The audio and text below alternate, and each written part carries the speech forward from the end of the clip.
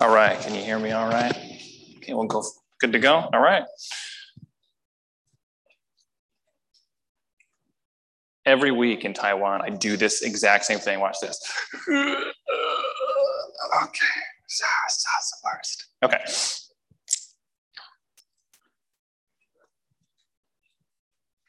Thanks again for having us, it's great to be here. So this morning, we're gonna continue your study in looking at the elements of worship. And as Josh already mentioned, this morning we're going to look at supplication. So to nerd out for a little bit, supplication comes from the Latin word, which basically means to plead humbly. It describes how when you go to someone with a deep, heartfelt need or desire. And so for Christians, supplication describes bringing our needs or our desires humbly to God in prayer. So the psalm that we're going to look at today, Psalm 86, it's a psalm of David. And in it, David comes to God with a ton of requests. The main one is that David, his life will be spared because he has enemies after him. Now, maybe today you need God to save your life. Maybe your need or desire is something else.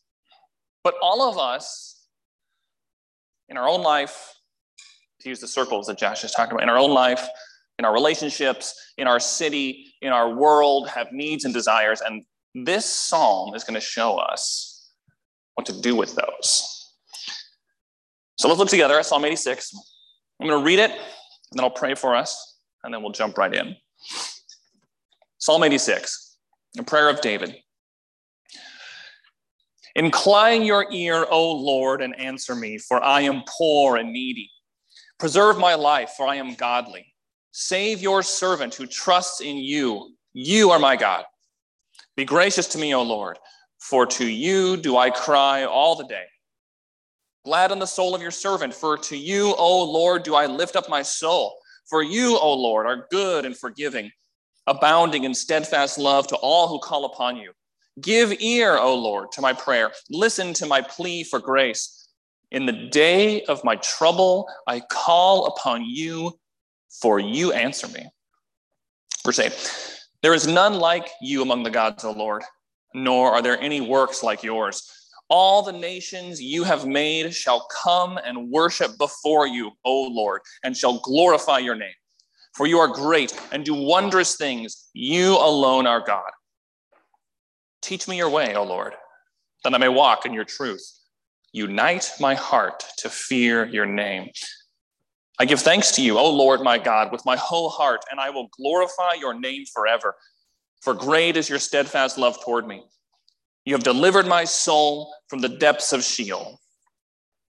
O God, insolent men have risen up against me. A band of ruthless men seeks my life, and they do not set you before them. But you, O Lord, are a God merciful and gracious, slow to anger, and abounding in steadfast love and faithfulness. Turn to me and be gracious to me. Give your strength to your servant and save the son of your maidservant. Show me a sign of your favor, that those who hate me may see and be put to shame, because you, Lord, have helped me and comforted me. Let's pray. Jesus, thank you that you hear our prayers. Bring to our minds our needs and desires so that we would know how to bring them to you. And please speak to us this morning that we'll be shaped in your image for your glory. Amen. All right. So 2 summers ago was the last time that my family and I were in the US. And we came because in Taiwan, everything was locked down because of COVID. So we're working remotely anyway. And we wanted to take the opportunity to see our family while we're working remotely. But while we were in the US, Taiwan changed its re-entry policy. And so overnight, our 4-week trip turned into a 4-month trip. and we were stranded in America. I remember I was lying in bed and I couldn't sleep. I was totally stressed out. And I was praying every day that God would help us get a plane ticket, a quarantine hotel reservation to get back home. I was thinking about the people in our church. I was thinking about what was happening in the church. And I wanted more than anything to be back there. But every week, I prayed. And every week, our situation stayed the same. No plane ticket. No way to get back. And it seemed like no matter how hard I prayed, God never answered. Okay, here's the weird thing. Every day, all over the world, people pray. Today, in our neighborhood, there are people burning paper money to the gods, asking for things they want and need. But for us, for modern people, prayer is difficult. I think for many of us, prayer feels unnatural. We get frustrated because we feel like it doesn't work. But then we have this tension because the Bible is filled with commands to pray. The Psalms are a book of prayer. Paul in the New Testament, he says, pray without ceasing. So how do we do that? How do we pray like David prays? How do we build a spiritual foundation that allows us to actually bring our needs and requests to God? This passage will show us that foundation. So whatever your needs are, whatever your desires are, this passage is going to equip us to bring them to God. So we're going to ask 3 questions about this passage. If you're taking notes, you have 3 points. 3 questions to help us build this foundation. First, why don't we pray? And then, how should we pray? And last, why can we pray? Why don't we pray? How should we pray? Why can we pray? So first, why don't we pray? So if you look at the passage, it's clearly a prayer of supplication. It's a supplication psalm because it's full of requests. For example, if you look at verses 1-6, David says things like, incline your ear, preserve my life, be gracious to me, gladden the soul of my heart, and, last one, give ear to my prayer. So he's clearly asking. But the key to understanding why David can pray like that and why we don't is in verse 7. In verse 7 says, David says, in the day of my trouble, I call upon you, for you answer me. David says he prays because God answers his prayers. Okay, so right here is where the difficulty comes in for us. I remember one time my family was sitting around the dinner table, and I don't even remember what we were talking about, but there was some problem, like in our family or the church or something. And I said, let's pray about it. And one of my kids very honestly goes, why? Prayer doesn't change anything anyway. And that's it. I mean, we are all that person. We don't pray because we don't believe that God answers our prayers, at least most of the time. Okay, and actually it's really tricky because we know that sometimes apparently God didn't answer David's prayers either. Like in 2 Samuel 12, there's this place where David's son gets really sick and David is praying and fasting, and then his son dies. So here David says, I pray because God answers my prayers. But it seems like God doesn't answer him. So what does David know that we don't? The short answer is, David knows that God always answers our prayers, but God's answers are both perfect and powerful. Okay? Or you could say it this way. David knows that God always answers our prayers, but God's answers are always personal and powerful. Okay, so here's what I mean. So if you step back and look at the text, in the Psalm, the most commonly used word in the English is the word Lord. It shows up 9 times in the first 12 verses. But The English translation hides something that's happening. There's actually two different Hebrew words that are translated as Lord in this psalm. So the first one, Lord with just the capital L, is the Hebrew word Adonai. So this is verse 3, 4, 5, for example. And this name of God refers to God and his status as sovereign ruler. It's kind of like calling someone Mr. President, right? Or Your Highness. But then in places like verse 1 or verse 6, you see capital L-O-R-D with the 4 capital letters. That's the Hebrew word Yahweh, which is God's personal name. Like when God's talking to Moses and Moses says, who should I tell the people who sent me? And God says, tell the Israelites, I am Yahweh, the Lord, God of their fathers. Okay, so here's what David's doing. He's got this prayer. And by blending these two names together, back and forth all the time, David's showing us that he knows God is totally in control as the sovereign of the universe, of everything that happens. But he is also intimately invested in David's life, like a father or like a friend. See, David knows that God sees exactly what we need, and he can provide anything.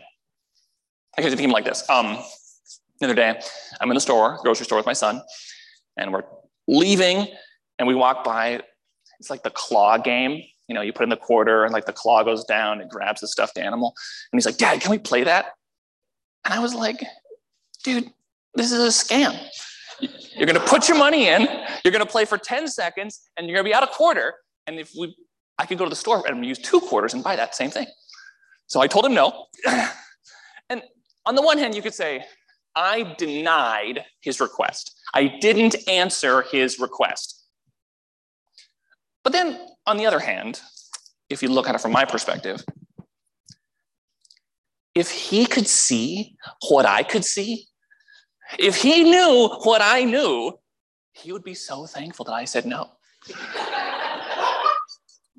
If he understood his life and his desires as intimately as I understand his desires, he would say, wow, Dad, thanks so much for not letting me waste my time and my money on this stupid thing.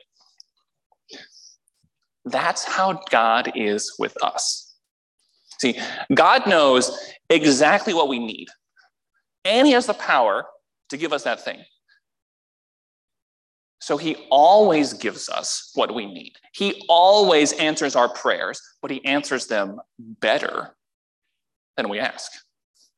So you can think like this. You know, I was going back to when I was stuck in the US, and I felt like God wasn't answering my prayers. Because we got stuck in the US, I was able to get ordained. My wife was able to get some major health issues sorted out after years of difficulty. And perhaps most importantly, God really showed me some huge issues going on in my own heart that needed to be dealt with. So, as I look back, it's obvious that my wife's health, my ordination, my heart issues were way more important than getting back to Taiwan. If I could have seen things from God's perspective, I would have been praying for those things. And I would have been praising God that we were stuck in the US. But I just couldn't see it from his perspective. And we can't. That's the reality. But in our lives, we have these needs, we have these desires, and we have to bring them to God. And we do that because we trust that God always answers our prayers, but he answers them better than we ask. He answers them powerfully and personally. Well, before we move to the next one, I have to say, it does not always feel like that. We cannot always know why God is doing what God's doing. We cannot see the best thing. But we know it's true. And I'll give you one more example for this. You think about Peter, and he's looking up at Jesus on the cross. And I am sure that Peter, because he's a devout Jew, had been praying for years, at least, that Jesus was going to usher in the kingdom of God. And then here's Jesus, the man that Peter thought was going to end the Roman rule, establish his God's kingdom on earth, being killed by the Romans. And Peter's saying, God, why didn't you answer my prayer?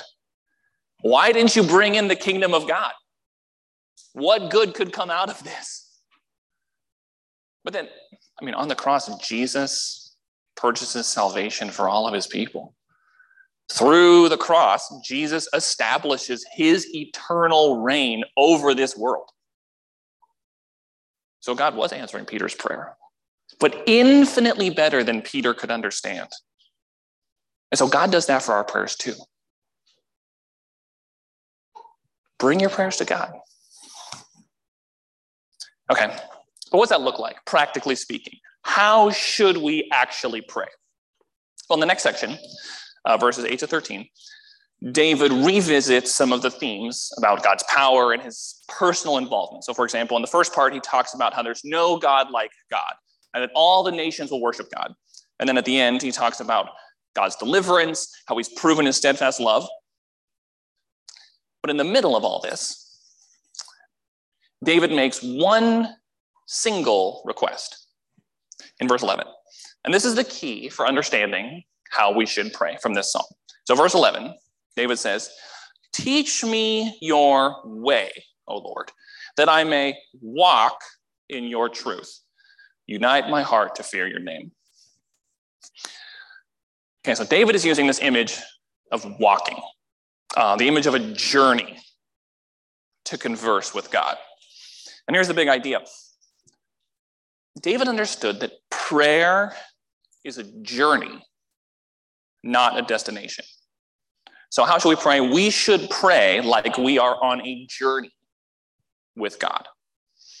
When you just think about any kind of relationship, this makes a lot of sense. Like if I go on a date with my wife and the goal of my date is to talk at my wife, that's a problem, right?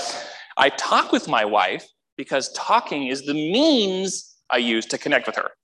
Okay, saying words toward her is not the goal. Talking is the journey, not the destination. Paul Miller, he talked about this. Pastor Josh said a lot of you guys are reading Paul Miller's new book. And in A Praying Church, he talks about how prayer is not really one part of the Christian life. Like here's evangelism and here's discipleship and here's Bible study and here's prayer. It's more like prayer is the power that we then do all these other things. Or you can think about like a body. Like you have all these organs in your body, and blood is not actually an organ. Like blood is the thing that powers all the organs. So prayer is like that.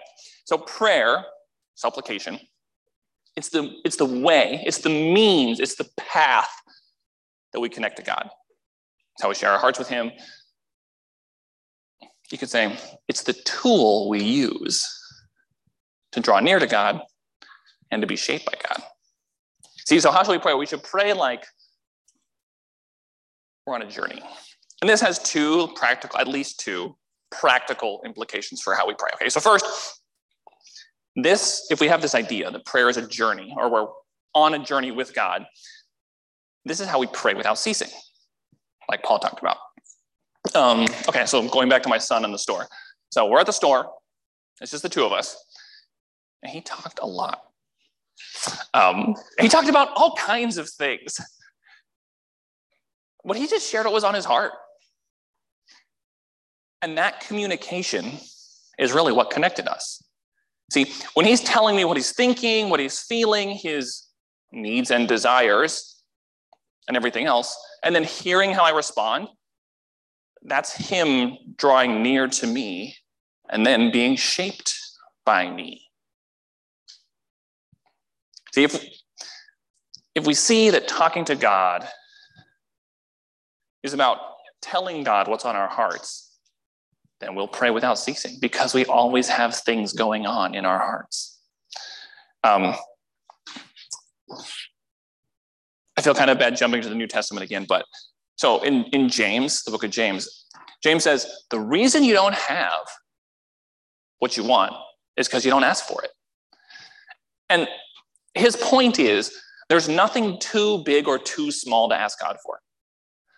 So I think another thing we run into as modern people is like, sometimes we just don't bring stuff to God because we think it's not worth God's time or God's too busy for that thing.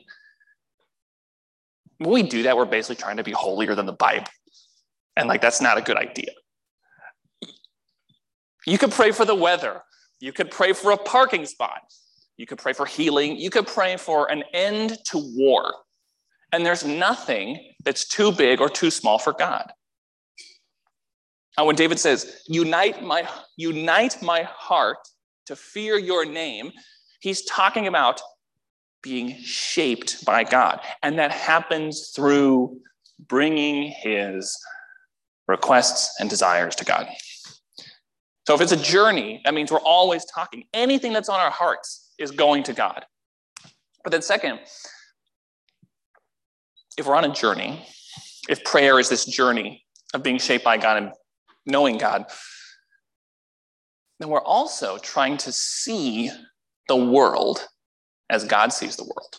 So this is the second application. Like, we should look to see what God is doing through our prayers. For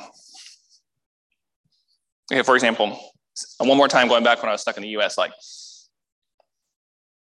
in retrospect, I can now see that God was working on me and in my life while I was stuck. And so I could just say I prayed and God didn't answer me. But that's not really true. If I said that, it just means I was not willing or able to see what God was doing. I couldn't see my life or that situation from his perspective. But if I try to, oftentimes I can. And this applies to like small things too. Like the other day, I was running late for a meeting and I couldn't find my keys, my car keys, because we were like staying with other people and like borrowing different cars. And I was like, Jesus, please show me where these keys are. And as soon as I prayed that, I remembered where they would be. Okay, now that in itself is cool. That's a cool thing. But what if praying is a journey, being shaped by God, knowing God? The more important question is not, did God help me find my keys? But what was God doing when he did that? And I think he was reminding me that I care for you even in the smallest, most trivial things. And that's pretty cool. He's saying, I'm going to help you find these right now because I want you to know that even your smallest things are important to me. That's what God's doing through this prayer. Or one more example on the big picture scale. So there's sort of this pastor. It was like back in the 70s, and he was visiting church leaders in Lebanon. And at that time, this is the 70s. So the Syrians invaded Lebanon. And there's these like checkpoints and armed guards everywhere. And it was not a good situation. So this US pastor, he meets with this Lebanese church leader. And this church leader is literally risking his life to share the gospel with these Lebanese soldiers, or these Syrian soldiers. And the pastor's like, how can you be so reckless? What makes you so bold? And so this Lebanese Christian goes, Pastor, I prayed for years that God would take the gospel to the Syrians. And now God has brought thousands of Syrians to me. How can I not respond when God answers my prayer? So in verse 9, David says, all the nations you have made shall come and worship before you, O Lord, and shall glorify your name. And David's not just talking about some future thing. Like, David knows God is doing something in that moment, even if he can't see how God is working through it.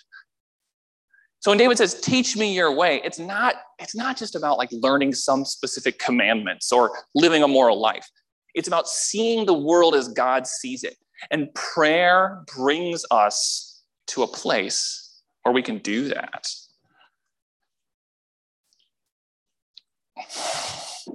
You are on a journey with God, and prayer is entering into that journey. When we bring our requests to him, supplication, we have the opportunity to see his work and his will in our lives and in the world. And it's better than we could imagine. Okay, so let me ask this. What desires are on your heart? And then, what would it look like to see the world as God sees it? That is the journey of prayer. But briefly, last part. Why can we pray like this? What makes Christian prayer different than all the other prayers in the world? What makes biblical prayer unique? So in the last section of the psalm, David comes to the climax of his prayer, and he says, a band of insolent men have risen up against me. So that's like the big problem. But then at the end, in verse 16, he writes, turn to me and be gracious to me. Give strength to your servant and save the son of your maidservant. That's the request. But last verse, show me a sign of your favor, that those who hate me may see and be put to shame because of you, Lord. Because you, Lord, have helped me and comforted me. Okay, this is a big difference between biblical prayer and all other prayer, especially supplication, prayers of request. David says, show me a sign of your favor because you have helped and comforted me. David can ask anything of God because God has already chosen to love and accept and bless David. That's kind of, okay. In the book of Esther, Esther is the queen of Persia. She's a Jew. And then she learns that there's this plot to wipe out the Jews. And the king is the only one who could stop this from happening. But the thing is, Esther could only go talk to the king if the king summons her. And so if anyone, including the queen, goes into the king's chambers without being summoned, they will be executed, put to death. Unless the king holds out his scepter, showing that he has given them special favor. And no one knows if the king's going to decide to do that or not. So in the book of Esther, in order to save her people, she decides she's going to go see the king. She opens the door, walks to the front of the room, and kneels before the king. And then the climax of the whole book, the king holds out his scepter, and he gives favor and access to the queen. And then she can ask. So David's saying, we pray because God has already given us favor and access. We can ask because God has already chosen to love and welcome us. So there's nothing too big or too small. Now, David knew that he had access to God because of God's promises to David. But we have a greater sign of God's favor. So when Jesus was on the cross, he calls out to God. It is, historically, the expression of the deepest need and desire of all time. And God turned away from Jesus. You see, Jesus is the only one in all of history who perfectly walked with God. He's the only one who perfectly believed that God always answers our prayers. He's the only one who could see what God was doing perfectly because Jesus was God. But on the cross, God removed his favor from Jesus so that when we put our faith in Jesus, we can receive that favor. All other religions, all other kinds of prayer go like this. Because I've done enough or worked hard enough, God owes me. Because of my moral behavior or my religious practices, those things are the sign that lets me know I have access to God.